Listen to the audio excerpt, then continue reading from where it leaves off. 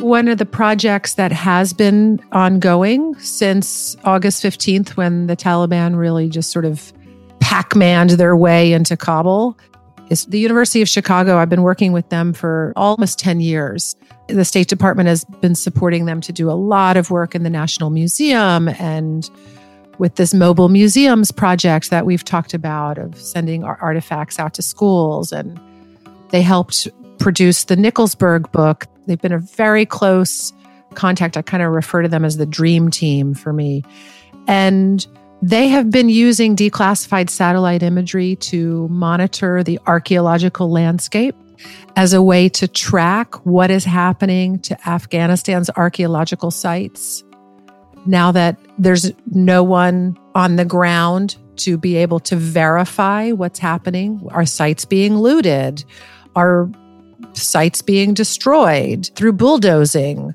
Are new buildings going up on old Bala Hissars? You can see all of this through very high definition satellite imagery. That's something that's ongoing, and I hope will continue for many months to come, because that's very important information, because that's really going to touch on the illegal traffic of antiquities out of Afghanistan. And we're already expecting to see a lot of that. You can't stretch your legs in Herat without kicking a poet in the ass. That's what the Emperor Babur had to say about the city in the 15th century. Quite a vote of confidence from someone who conquered Central Asia, Afghanistan, and India. If Kabul is Afghanistan's political and economic capital, Herat is certainly the country's cultural heart. It's a city of poetry readings and film festivals and imposing 15th century Timurid structures, like the famous citadel that rises from the crowded marketplace in the center. Baked ochre, tan bricks, rhomboid ramparts, cylindrical towers, square walls, and windows in the shapes of rectangles and circles.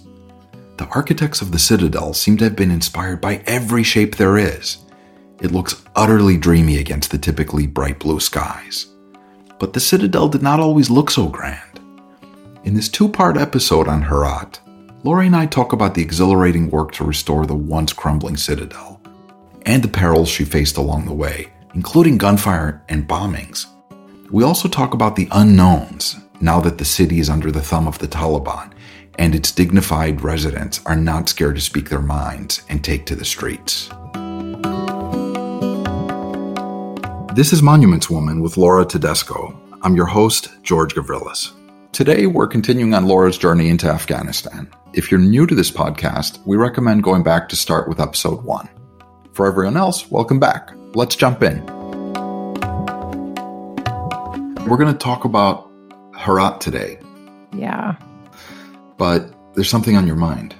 What's on your mind? Yeah, there's a lot on my mind, being so deeply involved for the last weeks on issues related to Afghanistan and watching really with a lot of grief the detrimental changes taking place on the ground. And I'm in touch with Afghans every day. And as we've talked about, I know you consume a lot of news. I consume a lot of news. And I'm seeing narratives come out that really focus on U.S. failure there. And I hear a lot of blame being placed on the manner in which the U.S. withdrawal took place. And I scratch my head. Yes, we can talk about blame or details of how plans were made and implemented on the withdrawal. But when I review the news and the facts, here's what I see. The previous administration announced full troop withdrawal from Afghanistan in February of 2021. Then the administration changes. The new president comes in. He delays that withdrawal. He delays it by, 6 months, about 6 months to end of August. And so the information that the U.S. was leaving was being telegraphed for years. That was the whole reason of negotiating with the Taliban in the first place. So it's as if there was some kind of magical thinking taking place in the narrative that I'm seeing now of how could the U.S. abandon Afghanistan? First of all, I don't regard it necessarily as an abandonment. Humanitarian aid is going to be pushed back in large sums very soon. I don't know. I'm frustrated with a sense of the narrative not reflecting the facts as I understood them, as I've read the news, and as I've watched the facts being telegraphed about timelines and what's going to happen. That's not to mitigate the tragedies that happened at the Kabul airport those last 2 weeks in August. Not at all. I spent an all-nighter one night with a group of Afghans who were on their way out trying to get into the Kabul airport. So was hearing firsthand what they were going through to make that entry and safe passage out. It was harrowing. Maybe it's just, George, that I don't want to accept that maybe the work that I was involved in amounted to nothing or would be qualified as worth nothing in the end. What do you think? Oh, man, there's so much I could say, so much more that you could say. First of all, we heard from Jamal. Yeah. We heard from an Afghan who's not a cultural heritage specialist, who has no skin in your particular game, who said that your work mattered and that it's going to continue to matter because it's his country, it's his beautiful country. And so anything you did to keep the culture alive, keep the culture going, was important to him. And he thanked you for that. You have to remember that there are a lot of Afghans that feel like him, that their country matters. Work wasn't in vain. But there's the bigger story, which is who's to blame for all this. And I have a lot of feelings about this. The first feeling is this, I am so sick of going on the news and seeing postmortems and reports, not just from the other side of the political spectrum or different factions of the Democratic Party or from think tanks whose job it is to do this. My concern, just like your concern, has been on the here and now and what remains the humanitarian response. There will be time for the postmortems, but I'm really tired of seeing postmortems crowding out the here and now news. And still continuing to crowd out news about what's happening in Afghanistan outside of Kabul. We still know so little. The reports are getting better, but they're still woefully inadequate. Yeah, it's true. One of the things behind your frustration is certainly that people want to wholesale blame the Biden administration, or they wholesale want to blame the U.S.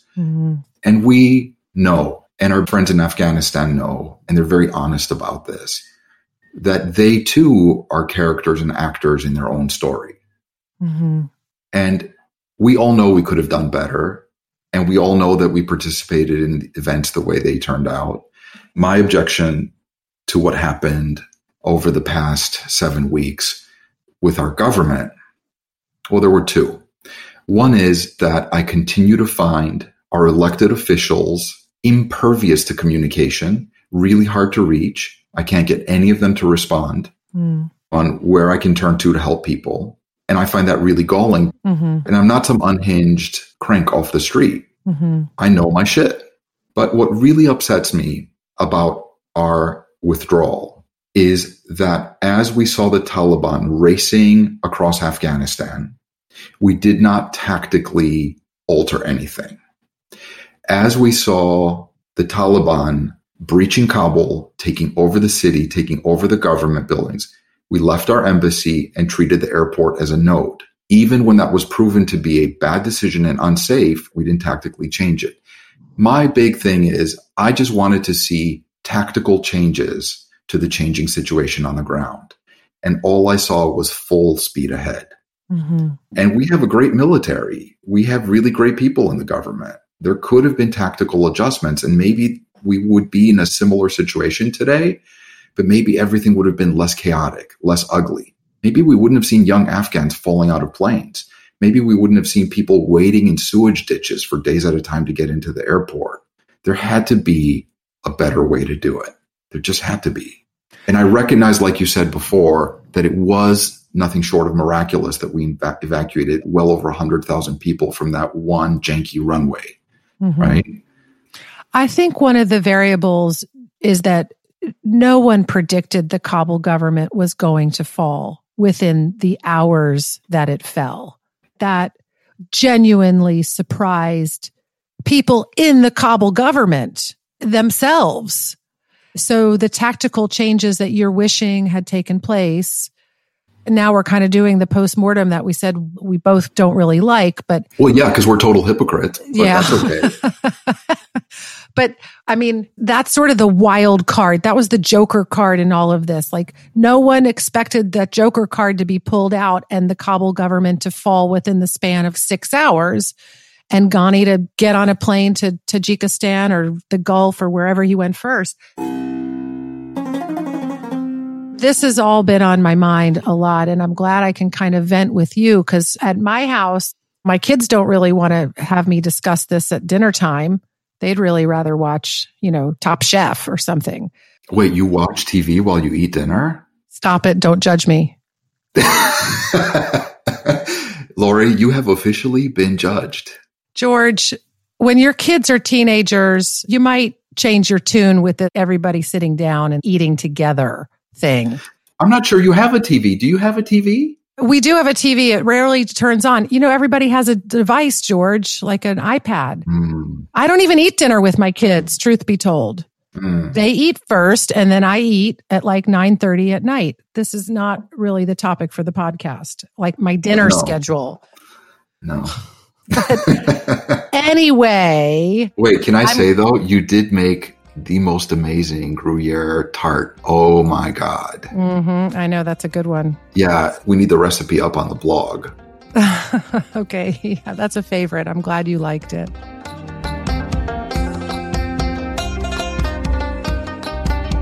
We all played a hand on this. The US government, every single part of it. People like us that worked on development projects. We participated in it. Our Afghan friends who became experts in this area or that area, or who worked for, let's say, the Ministry of Rural Rehabilitation and Development. We all played in it. I guess our conclusion is that this is not the time for postmortems, even as we do it a little bit here, but that we all played a part. There's no single place to point the finger. So I'm glad I get to talk to you about these things, and we can kind of mutually vent, because you know the timelines. We can reference the names and the places, and we all watched it happen together. Yeah. So thank you. Yeah. We've talked about Nancy Dupree a couple of times. One of our previous discussions, I was telling you the story about this billboard campaign, and that was to put billboards up all over the country. And then, yeah, great story. The billboards were supposed to be up for 6 months. And I remember driving past where one of the billboards had been changed, meaning somebody pulled a fast one and changed the billboard, even though we were still paying to have billboards featuring cultural preservation. And I remember being so frustrated that the Afghan was telling me, "No, madam, that billboard is still there." And I was like, "No, it's not." And I went to Nancy Dupree after that and said to Nancy, "Do you ever feel like you just want to leave this place? Like it's all just too crazy?" Her answer surprised me, because she lived probably for 50 years in Afghanistan. And she was as Afghan as a non-Afghan gets. Pretty much. Yeah. And her answer was, she sort of spoke like that. She goes, of course I want to leave every day. And I was both surprised and somehow gratified by her answer, that she felt the frustration that I felt, but she clearly never left because she ended up dying in Kabul. Alas. Alas, yeah. Hey, my friend, can we talk about Afghanistan's cultural capital? Yes, Herat. Okay, here's what I want to know. So I largely know Herat from history books, and it is like the shit. It's the place to be in history in terms of its culture and its refinement, even though it doesn't necessarily look like much today. Right. But I want to know, as somebody historically minded, cultural heritage preservation specialist, archaeologist that you are, what are you picturing before you get to Herat? What do you imagine the city feels and looks like? I didn't really know what to expect. I knew I was going out to Herat. I was terrifically excited to go there, but it wasn't in my head what it was going to look like. So it had at that time a more languid feel than Kabul. Even the trees looked different and were kind of drapey and more shady than in Kabul. And the women wore different clothes. It had a much more Iranian influence with the long black chador or the black and white ones. So they would walk along the streets in groups and appear billowing and flowy and moving a little more slowly.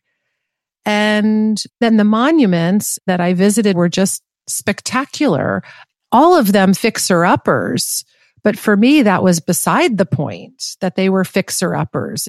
I have maybe this ability to picture what they may have looked like in their heyday rather than, say, you go to the center of Herat, there's all these minarets that once stood and they all look like smokestacks now, but they would have been covered in this glistening blue tile and dominated the landscape. But now they look like broken smokestacks. But I thought they looked fantastic.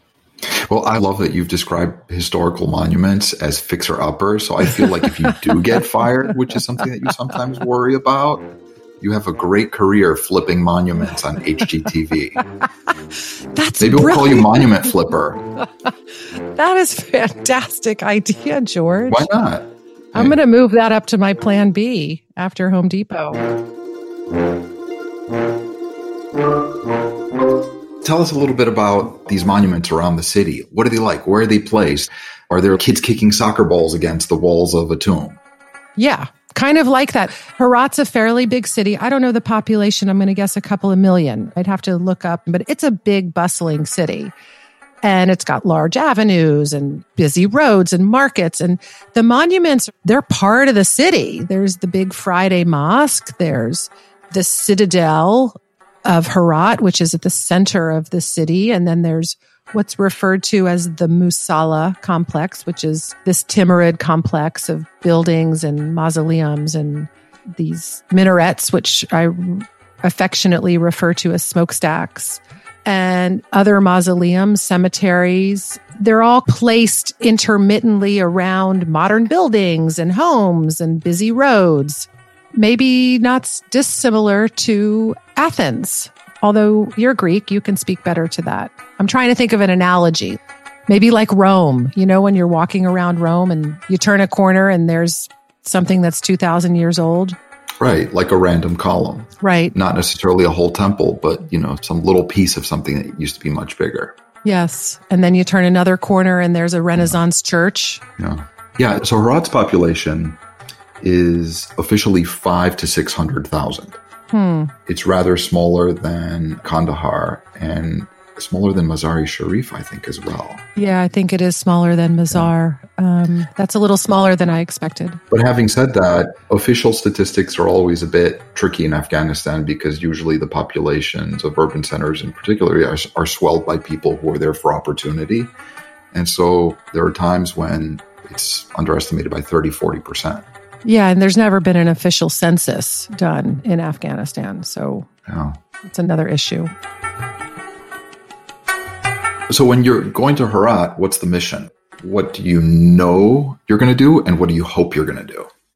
So the mission had a couple of objectives. It was to first see the Citadel of Herat, which the United States had been providing support for its restoration already for well over a year, a couple of years prior to my arriving in Herat, and to go check on the status of that work. And then, like I did when I went to other cities across Afghanistan for the first time, was to evaluate the monumental landscape and to see, are there other sites out here where the United States could also push some support for preservation? And so it was not just to look at monuments, but to meet with, say, the governor of Herat, with whom I met at that time, and with local officials and a few archaeologists and some civil society leaders, as well as maybe squeeze in a visit to a carpet shop and see if there was a carpet I could purchase. Or, I mean, the carpet thing, that was an aside.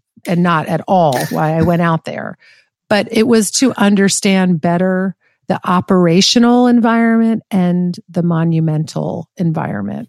I love the way that, the disclaimer, I did not go there to carpet shop. You were totally okay sharing the story about how you ditched the university in Kabul and the safety of its perimeter to go have lunch at some random Korean restaurant in Kabul in Nancy Dupree. But that's what I like about you. You cannot say no. You cannot say no to Nancy. You cannot say no to Nancy Dupree, yeah. Okay, so the Citadel then. So when were you there? Because you said the work had started a couple years before.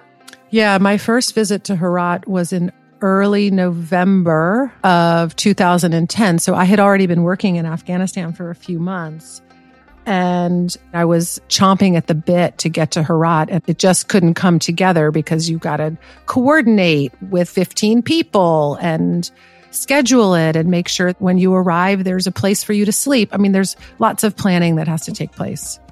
Describe what the Citadel looked like as you approached it, as you walked up the ramparts, as you walked through the internal area. The circumstances of my visiting the Citadel were very fortunate because of various scheduling conflicts. I was sent to look at the Citadel by myself. Other people that I was with had other activities that they needed to do. That's a good thing? It was for me. So I could take it all in myself without having to answer questions, which I might not have known the answer to, or really talk to anyone. You could just make it up. I could just make it up. Yeah. And the timing of my visit was also very fortuitous. It happened to be in the late afternoon. And when you're in the interior of the Herat Citadel in the late afternoon, the setting sun creates the most beautiful play of light and shadow within the Citadel. That was completely by luck that I was there, and the place was nearly deserted. So I was walking around. I had a security minder, but he was a distance away and not really with me. He was not right on my side. And so I was able to explore in what felt very personal to me. I was practically alone. There were no other visitors, except as I approached the highest rampart to explain, this is a site where it has enormous exterior walls. I'm talking like 12, 15, 18 feet thick exterior walls. And you enter in through a double story, like this magnificent doorway with one of those drawbridge doors that comes down covering a moat. Yeah. So you enter, you're transitioning into this space, and then it opens up into a kind of open area, and there's a small amphitheater that was created as part of the restoration, and these hallways and alleys, and it's about the size of a stadium. So to give you a sense of the scale. And I walk up to the far end, the upper rampart and the interior, and I see a lone couple who are clearly not Afghan, and they're very tall and very slender, and which must have stood out because they were casting shadows that looked also very tall and slender because of the sunlight and the way the sunlight was coming in. And I'm by myself, and I walked up to them and asked if they wouldn't mind to take my picture, which was something kind of uncharacteristic for me. Very, yeah. And it turned out it was the French ambassador and his wife who were also there for a visit. And they had their own security minders around them who don't figure prominently in my memory. Like, I remember this as a very empty place. And they were gracious and lovely and introduced themselves with no pretense. And of course, they were happy to take my picture, and I took their picture, and then we went about our business. So that aside, and I don't think I ever saw them again. Did you put in a good word for Philippe? I don't think I did. Right, your French archaeologist friend from Dafa. I don't remember it like, hey, have you had the cheese at Philippe's place? But this was the French ambassador, not the consul general in Herat. No, I don't even know if France had a consulate in Herat at the time. They didn't. No, they didn't. In fact, the Italians were the most prominent presence in Herat at that time. The Italian military, I met with a couple of times out there. But I don't know why the French ambassador was in Herat, but there he was with his lovely wife. That's a footnote in my visit. What I'm trying to explain to you, first impressions mean a lot, right? My first impression of the Herat Citadel was very formative for me in that I got the luck of being there in the late afternoon when the light was such that it created this dramatic feel of the architecture, perhaps as it was intended. And I was going to ask about that. If you think that the architects had meant for the light coming through the west over the Iranian border to create that effect. Yes, but when it was built, there wasn't that Iranian border. So that's true. Yeah. It was all part of the same empire. Yeah. But nevertheless, and I did buy a carpet. Cool. Oh, but it was at night. Nobody blames you. It was at night after hours. Like it wasn't on work time. After 5 p.m. Okay. It was like after dinner. Yeah.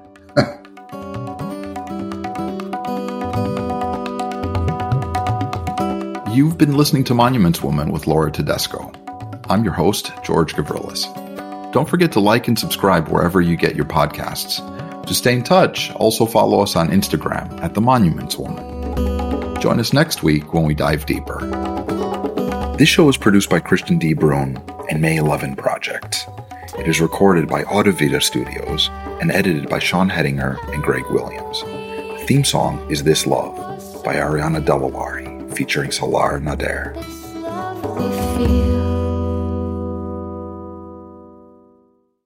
Produced by Audivita Studios. Connect your voice to the world.